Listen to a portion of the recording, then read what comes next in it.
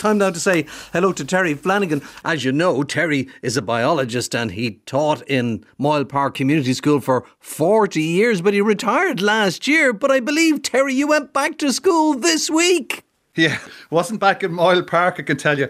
I was in Loreto College in Balbriggan and I went to see 3 students. Twins Abigail and Erica O'Brien Murray and Olivia O'Shea. And why was I there? Well, the girls had entered this year's Young Scientist exhibition with a really interesting project on ash tree dieback. Now, we know the importance of that because we've done it a number of times on the programme in the last couple of years. It's caused by a fungus and it's spread throughout most of the country. And sadly, it's predicted that it could cause the death of most ash trees here within the next 20 years. Now, research is being undertaken by Teagasc, and what they're trying to do is they're trying to develop trees that will be genetically resistant to ash dieback. But what the girls are trying to do is to develop a method of saving those trees that are already infected, and their results are extremely promising. So I headed off to the coastal town of Balbriggan to meet the girls, and I started off by asking Erica to explain their project. Our project is Can We Save the Common Ash? So we investigated if 2 different plant hormones and how they interact with each other could decrease the growth of the fungus that is affecting our native ash trees. This is your twin sister Abigail. Abigail, tell me a little bit about this ash dieback. So ash dieback is affecting over 90% of the ash trees here in Ireland. The disease is caused by a fungus. Can you actually see the fungus on the tree? No, you can't. So you can see the symptoms that the disease causes, but the disease itself is a vascular disease, so it would all be internal. Within the transport system? Yeah. If you were to cut the tree down, you can see it on the inside, but fungus So itself. it's not like a mushroom? No, it doesn't appear externally. Though you will see epicormic growth on the base of the tree, which can at times... Explain epicormic growth. So once the tree is under attack and it's trying to fight back, it's really weak and starts sprouting loads of small branches and stems at the base of the tree. And that's where once the leaves fall in winter, the fungus grows amongst this epicormic growth, and that's how the spores are released. So at times you can see some fungus growth on that, but not within the trees themselves. Is there anything that the public can do to prevent this spread? Sadly, there isn't. That's why we said that we'd investigate our project the way we did. There is research being done into ash dieback before we started, but it's all on maybe producing a tree that is genetically resistant to the disease and not saving the ones that we have left. So how did you then get involved in this particular project on ash?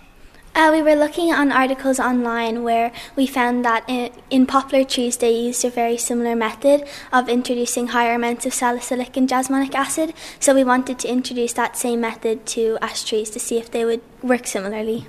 Now, you didn't work on the actual trees themselves. You worked on samples of the trees. So what we did was we harvested leaf extract from specific trees, and then we worked in Petri dishes with a fungus plug in the centre to see how much we could decrease the growth with the leaf extract. And how many samples did you take? We had 180 in total. That's quite a lot. Yeah. Now, how long did this project take? So we started researching early August and we worked right up until the competition, so early January. So you're talking about 5 or 6 months of solid work. Yeah. And how did you start it off? Well, we first collected our leaf material. We did this in Teagasc. They gave us access to their genotype bank. So that's the first thing that we did. And then we went on to grind our leaves into the Petri dishes to make the leaf extract. And then you had to add in your ingredients, your active ingredients. Mm-hmm. So Teagasc, yet again, gave us access to their fungus plugs, as it would take too long to grow it ourselves. And we brought our Petri dishes, which we had prepared here in the lab, to Teagasc. So you had 100 or so Petri dishes and you did all this work in Teagasc, and then I presume you brought them back here. We brought them back here for a collection of our data, which we did over a process of 7 weeks. And we ended up basing our results off our 7th week of data. Every second week we'd go in and take pictures from the bottom of the Petri dish using a light box, so we could see the circumference of the circle, which was the fungal growth. Mm-hmm. And then we used a certain formula to compare these to the control, so the Petri dishes which contained only the fungus. Now, your results here are very promising. Tell me a little bit about them. So we tested 3 different treatments of the 2 hormones, and we found that the second treatment we tested, which was 1:2 ratio of these 2 hormones, successfully decreased the growth of the fungus up to 73% on the worst affected tree, and worked successfully across all 3 genotypes which we tested. Now, how did you come up with these 2 particular hormones? Why did you use these rather than something else? So that's what was used in the popular article originally when they were testing against the rust fungus. And we came up with the different ratios in relation to both that article and the natural levels of jasmonic and salicylic acid occurring in the ash tree. This particular article you're talking about on poplar trees, this is really then where you started? Yes. You took your ideas from here and then you just brought it onto the ash plant? Exactly. So we recognise that because they're both pathogenic fungus, disease causing, and that both the trees are broadleaf trees, that potentially it could work in the same manner for an ash tree. And how did you get on then at the Young Scientist? At the Young Scientist, we won the Special Award for the Department of Agriculture, Food and the Marine, and then went to win runner-up group of the competition. Of the full competition? Yeah. So you're the second best group in Ireland? Yeah. You must be very proud of that. Yeah, definitely. It was such a great achievement, and we learned so much over the whole course of the project, so it was a really great moment for us. And I believe that you met President Michael D. Higgins as well. What did he say about your project? So he was really interested on how it affected both our national biodiversity and culture, as well as, hurling. Now, where will you take this project to now? Our next step would be upscaling our project, so using a larger sample size from our original 180 Petri dishes to potentially over 1,000 to see if we'd have similar results of our original project, and then moving on to ash trees themselves to see if the 2 hormones behave similarly within the tree. And do you think then that the work you're doing could be applied commercially? Yes, definitely. Depending on how far we get with our project in the next couple of years or so, I definitely think that it can be something. You'll probably work in conjunction with Teagasc. Yeah, definitely. We're looking into maybe partnering with them and developing our project further. Do you think then when you finish up, you'll go to college to study biology? Yeah, so I hope to study botany. I actually don't study biology currently. Really? Really. I'm more maths focused, physics, so definitely a STEM subject, but I'm not too sure just yet. For me, I think I'd like to go into biology as well. Not sure what form, but definitely biology.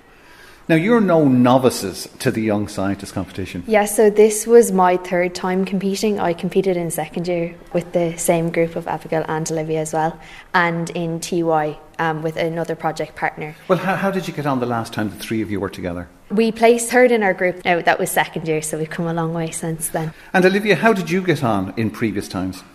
Yeah, so as Erica was saying, that we did our project in 2nd year, a different one, and we did really well there. But however, last year Abby and I applied for BT, but we didn't get in, so we ended up doing it in SciFest with a completely different project on water energy, and we ended up winning in regionals and going on to nationals.